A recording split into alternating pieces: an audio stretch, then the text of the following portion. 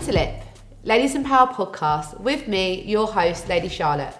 This week, we are joined for a very special Valentine's Day edition with the ultimate matchmaker, reality star and relationship expert, and CEO to the Love Company, the very beautiful Lara Asprey. Welcome to the show, Lara. Well, thank you so much. Thank you for having me. Very nice to be here. And congratulations.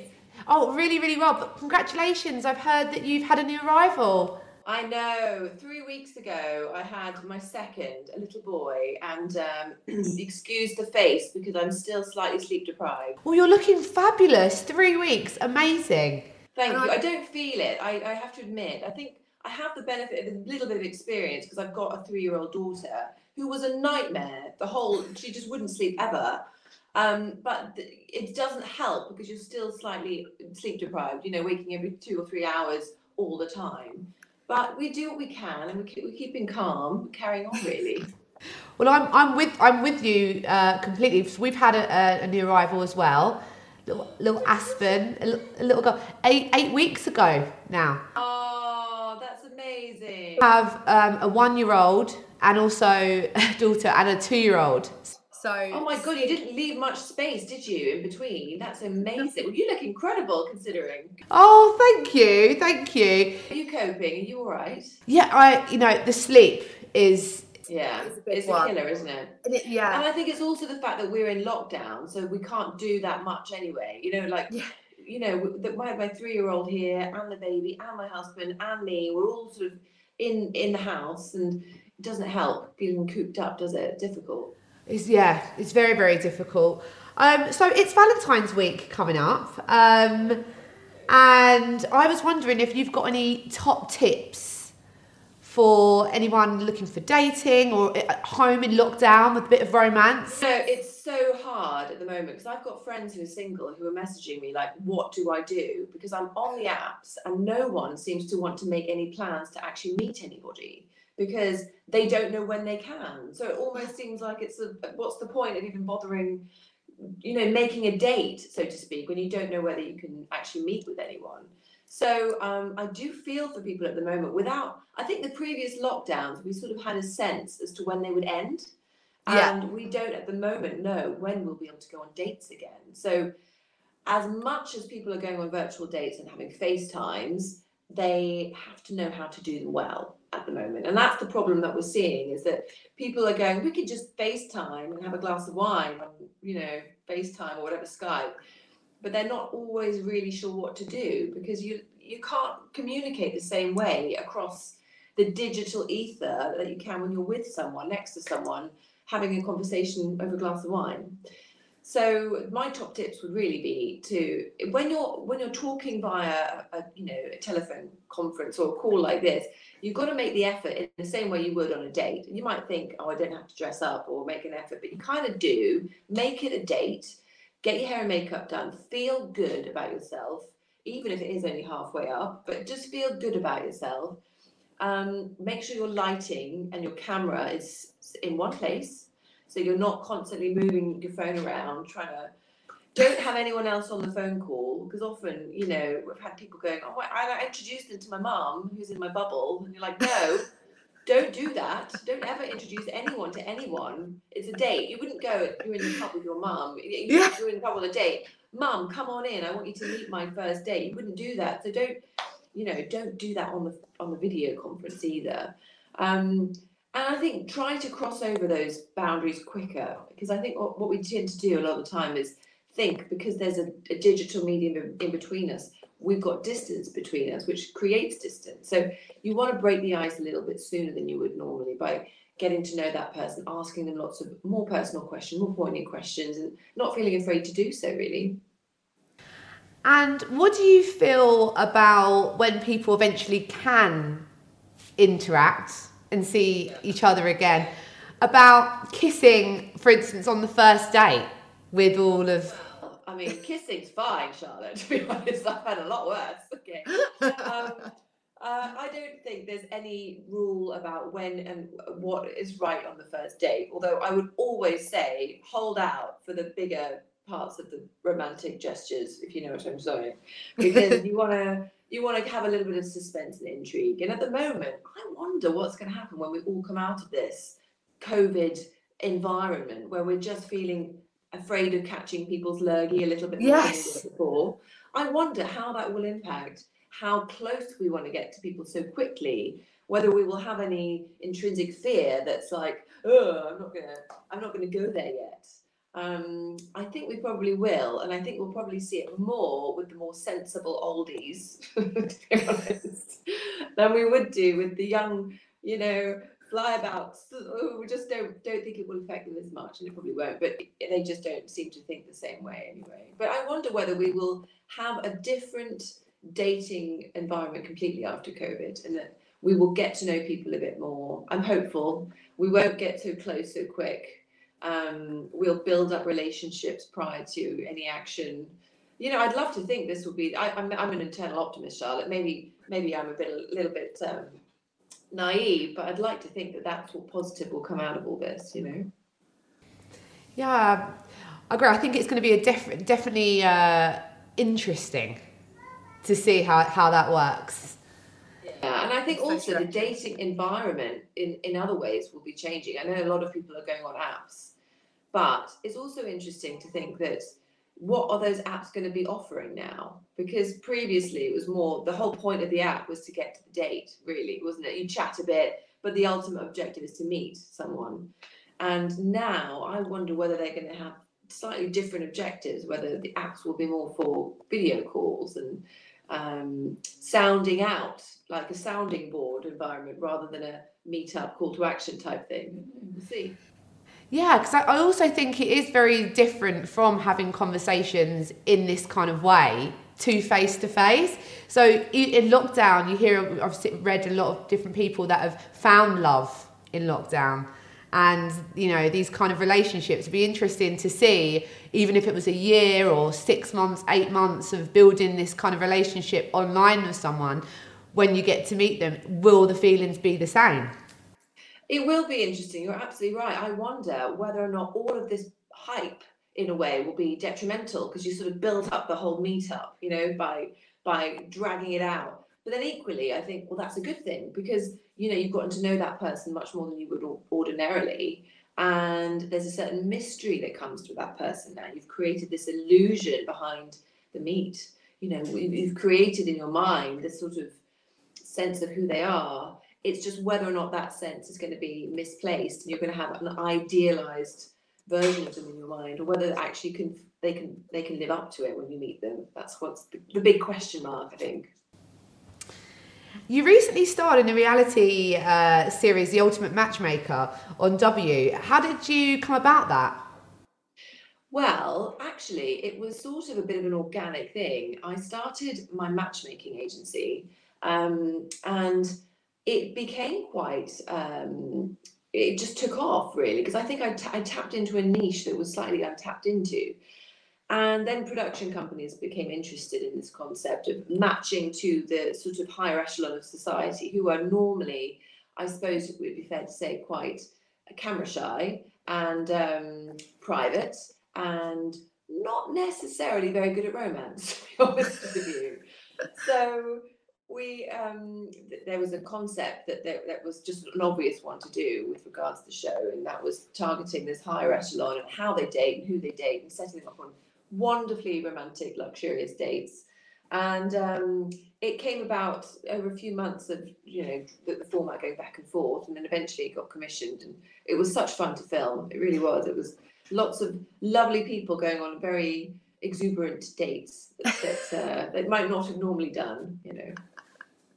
Like what kind of well, normally what I would say to my clients is, to be honest, just go for a drink, because if you don't get on, you don't want to have to sort of hang around too long. You want to be able to you don't even have to do dinner, because if you don't like them, you can just have a quick coffee or a glass of wine and be like, gotta go pick up the kids, so see you. But with the show, obviously that's not very camera, that doesn't really help with the cameras, does it? Because it's not very great, it's not very eye-catching. So we had things like dates on private islands.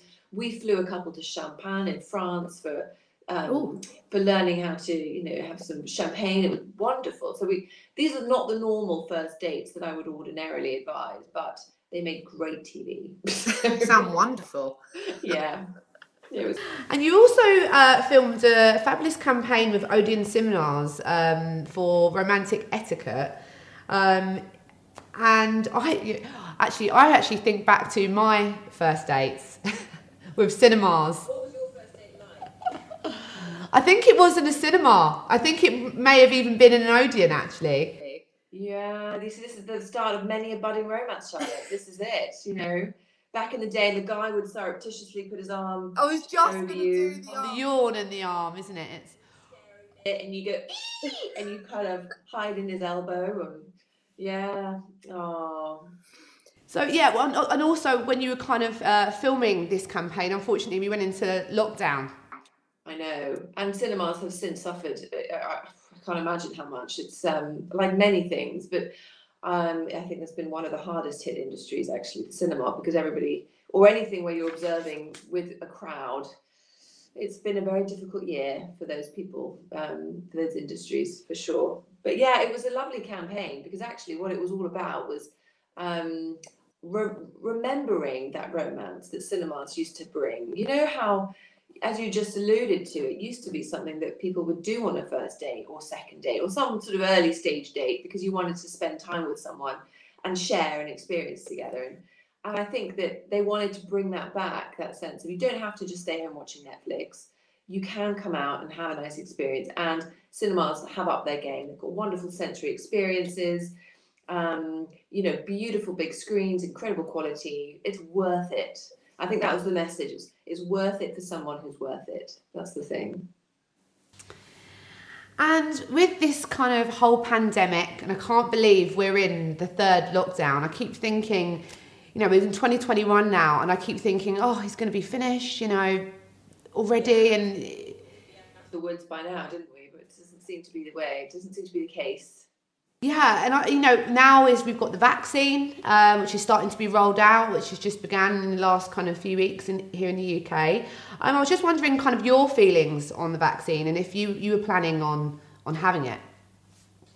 Yeah, I'm definitely not part of the anti-vax brigade, I'm afraid. I personally really believe in modern medicine and science, and I think that a lot of people are arguing that this was rushed. I don't believe it was rushed, actually. I think they had a lot of knowledge about SARS and MERS, which are all part of the same family, and they are able to find the sequence of this virus, and they were able to find the vaccine quickly. What took the time was actually getting the vaccine through the testing. So I don't feel that there's anything to worry about. I truly think everyone should have it, because it will, the sooner we all have it, the sooner we will all be able to get on with our lives. And I worry that any sort of delays to that are not going to help. That'll just be a hindrance to economies all over the world and people getting their lives back. We've had a year of this now, and it's a long time to not have that stability of income, to not have that stability of understanding, to not have that stability of family, we don't have our tribes around us in the same way, we're not able to support each other in the same way. All of these things matter. So I'm all for getting everyone vaccinated and getting on with it, really, because I think that the sooner we do, the better for everybody. And we can go out again. And I think we shouldn't underestimate how much we value things like that. I think one thing it's taught us all is how much we took a lot for granted. The ability to travel freely, the ability to see people whenever we wanted, the ability to go to a crowded environment without thinking about it. There's lots of things that we could do before that we're not able to do. And I think once we're able to get back to normality, there's going to be a huge burst in the travel industry. There's going to be a huge explosion in people living life to the full and not saving their pennies. I think that people will be keen to splurge and treat themselves on that expensive holiday they wouldn't have done before, and things like that, treat their family to things they've missed out on. So I think, we have a lot to look forward to, but we all have to sort of be complicit. And I don't know, I personally just think it's a shame there's an anti-vax brigade at all, but there's always going to be people fearful of such things, and that's their decision, I suppose. And I think you're absolutely right about the little things me personally, took for granted. So my husband and I, we like to keep things, you know, with young children, still having that time for each other. So we have like managed it though, because obviously in lockdown it's quite easy to look at each other like a piece of furniture after a few months of, you know, living in the same house with four walls all the time. Yeah, and it's trying to get creative as well, like with dinners and like Valentine's Day. We go to the Ritz every year on Valentine's Day.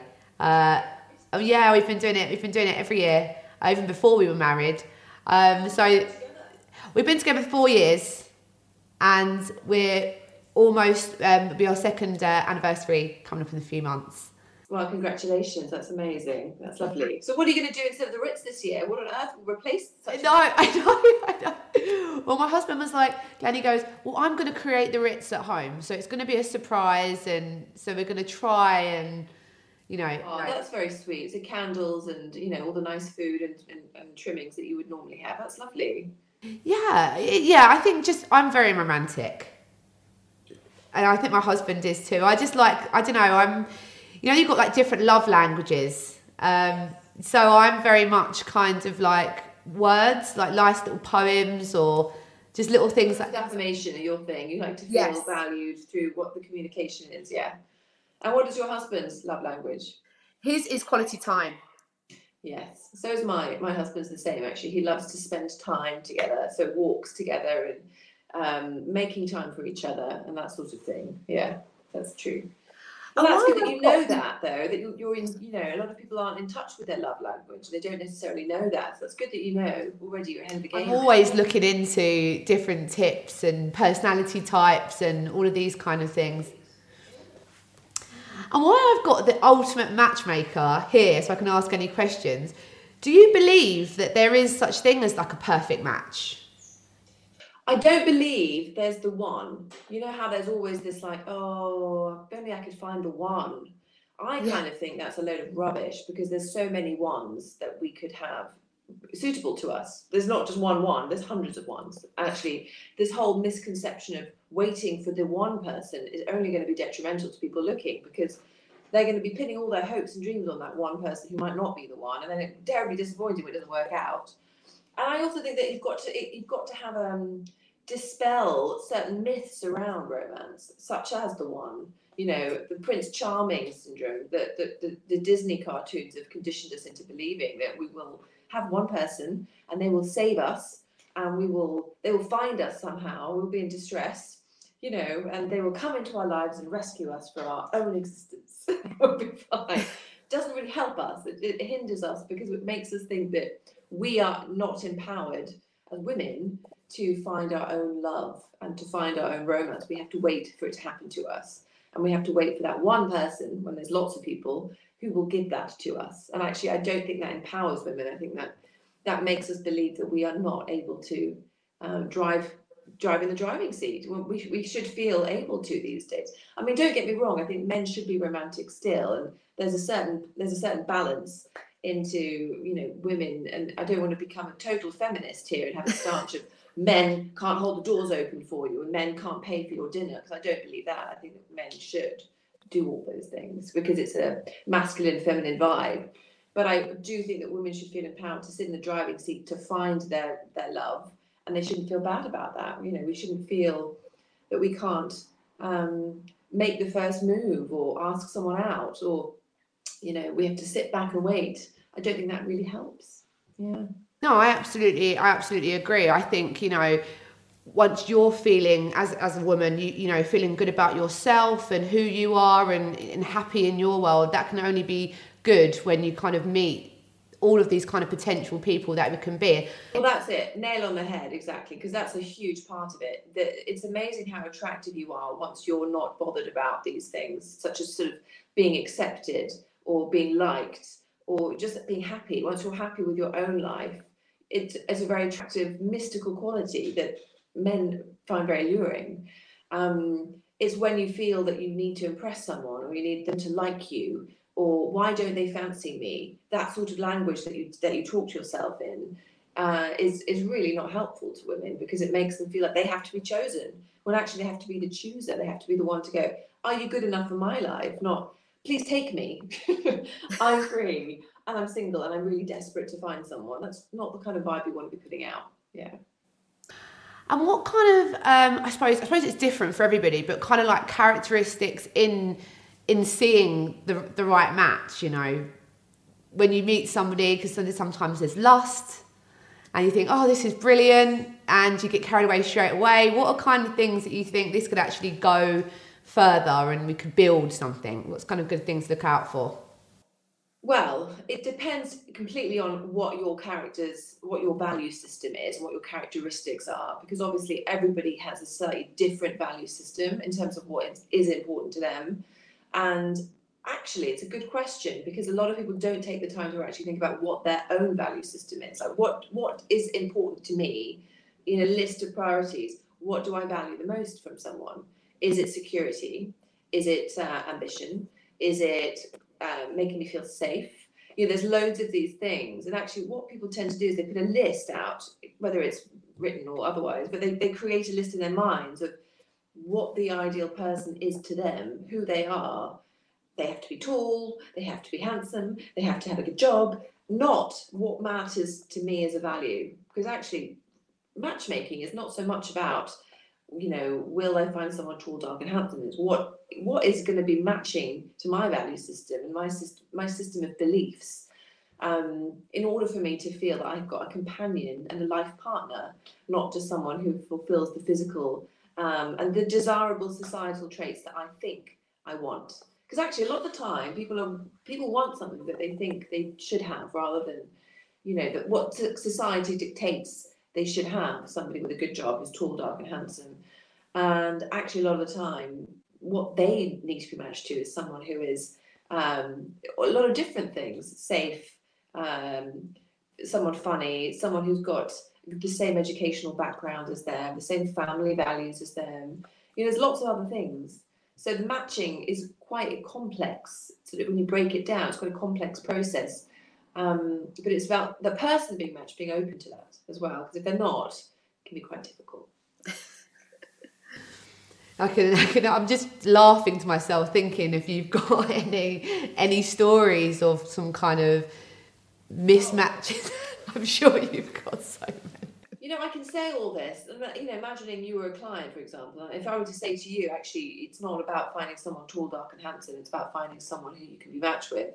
You might think, rubbish, I want someone tall, dark and handsome, right? You might be like, I don't want someone who's got all that stuff. I just want someone who's going to be really quite attractive, you know. And they forget about all the other stuff because they just go for the basic attraction elements.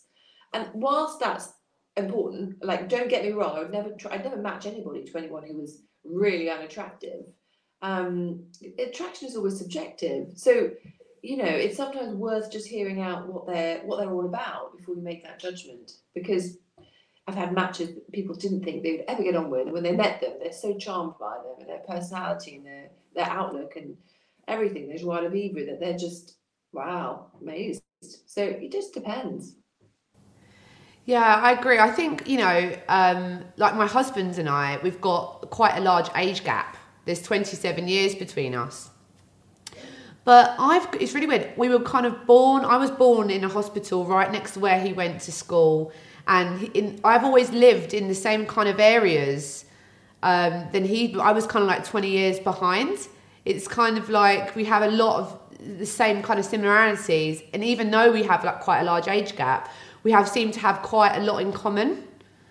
That's the thing. And commonality is very bonding. The age doesn't really matter. I don't really think it matters. I think as long as you guys have your own commonalities and your shared values and your shared systems, that's what's going to bond you, because you've got lots in common already. So yeah, I mean, that's great if that works for you. That's brilliant. And also, I think in lockdown with relationships, so I've been hearing from different people, it either kind of makes or breaks relationships, and it's really shown. I suppose. Well, it's a really intense time, isn't it? If you think about it.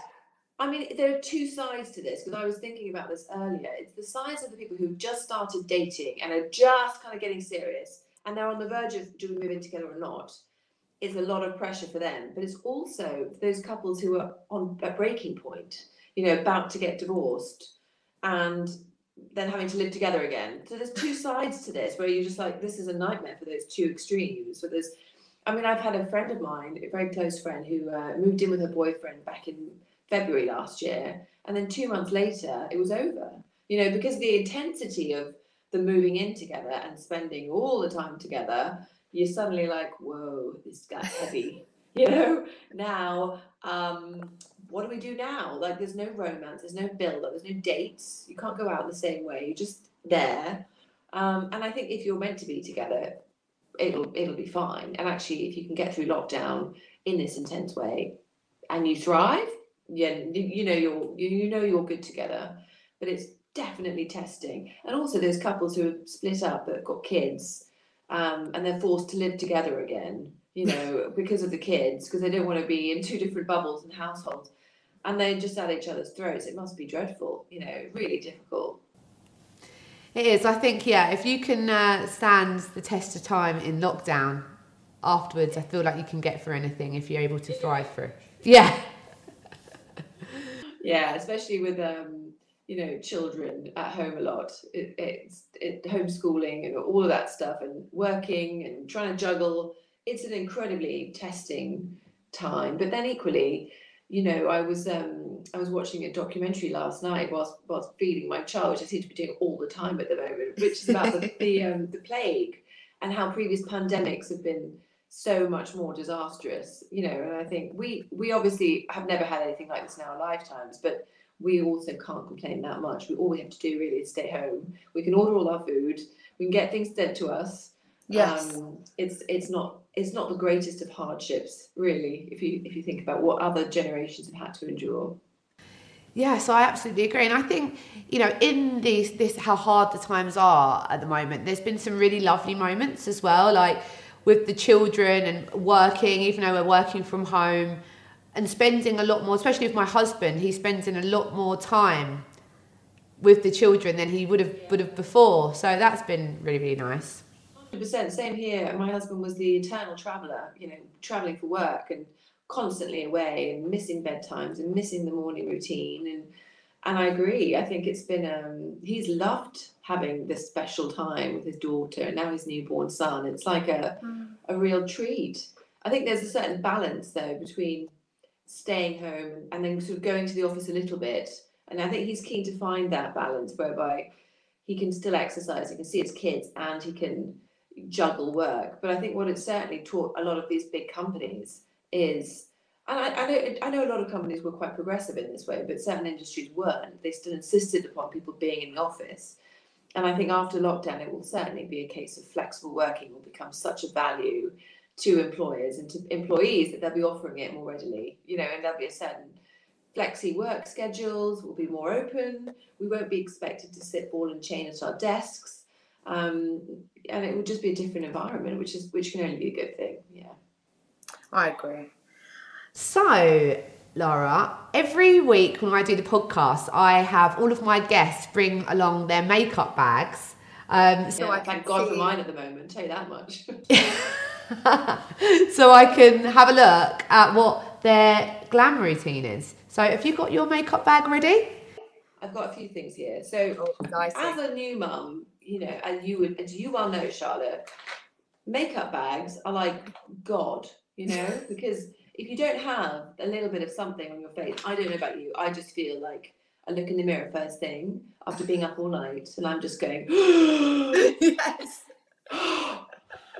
So I always start, in the first thing I do in the morning is a bit of micellar water, and I put on all my moisturising creams and all that jazz.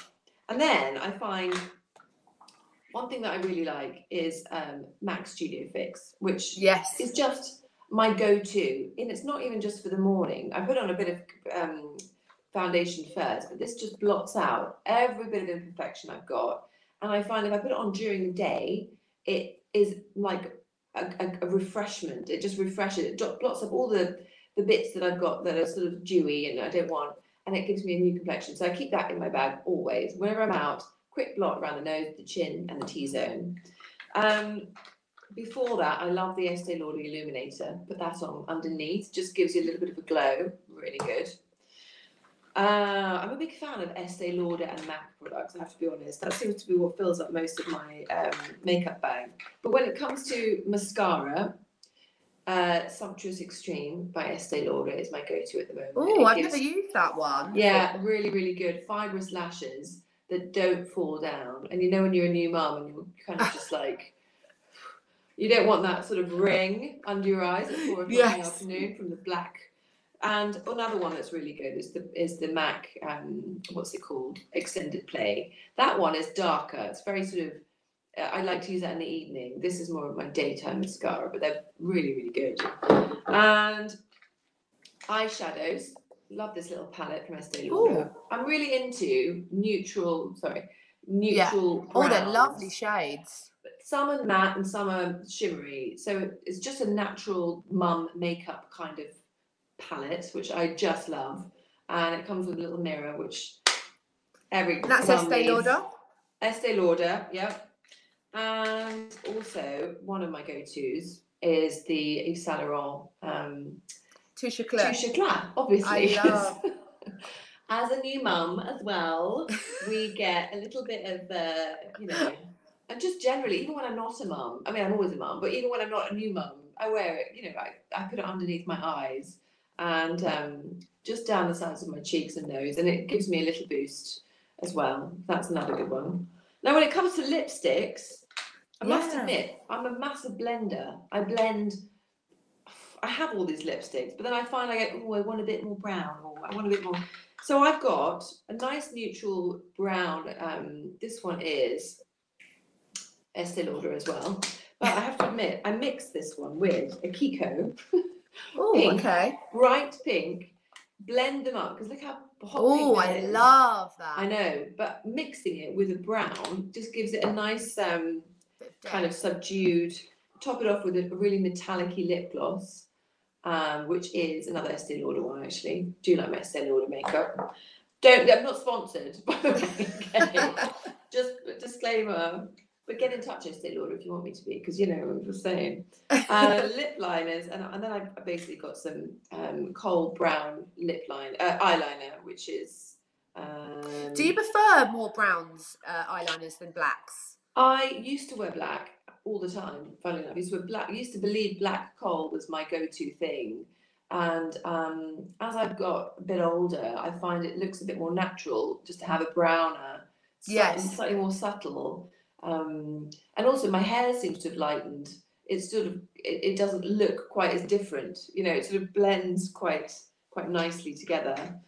And then I've got all sorts of things. NYK, I've got some gloss.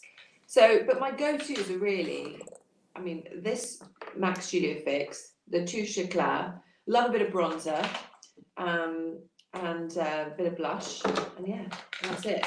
Oh, it's lovely. I do love that Touche Eclat because it's amazing. I've had that. That's my go-to. Is it? Always, yeah. And exactly for the same reasons, just under the eyes and. Yeah, it certainly just boosts everything. It helps, doesn't it? And I'm not a big believer of sort of contouring, rightly or wrongly. I've tried it. Don't get me wrong. I've been on the bandwagon where I've put my face all through these different, makeup, like I've gone into battle somehow. And then I get the beauty blender and I try, and I just look at myself and go, no, it just doesn't look right on me. And I see other people and I'm like, God, that looks really good on you. But for me, just not not quite right.